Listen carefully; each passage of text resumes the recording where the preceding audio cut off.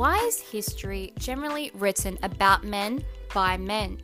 Is it because the word history itself says his story? What about her story?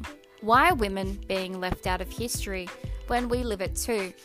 Each week on the Rewind Perspective, we're going to be rewinding back. We're going to be discussing female figures and well-known events from the perspectives of women. We're a historic podcast about women by women, and we're going to be reclaiming her story.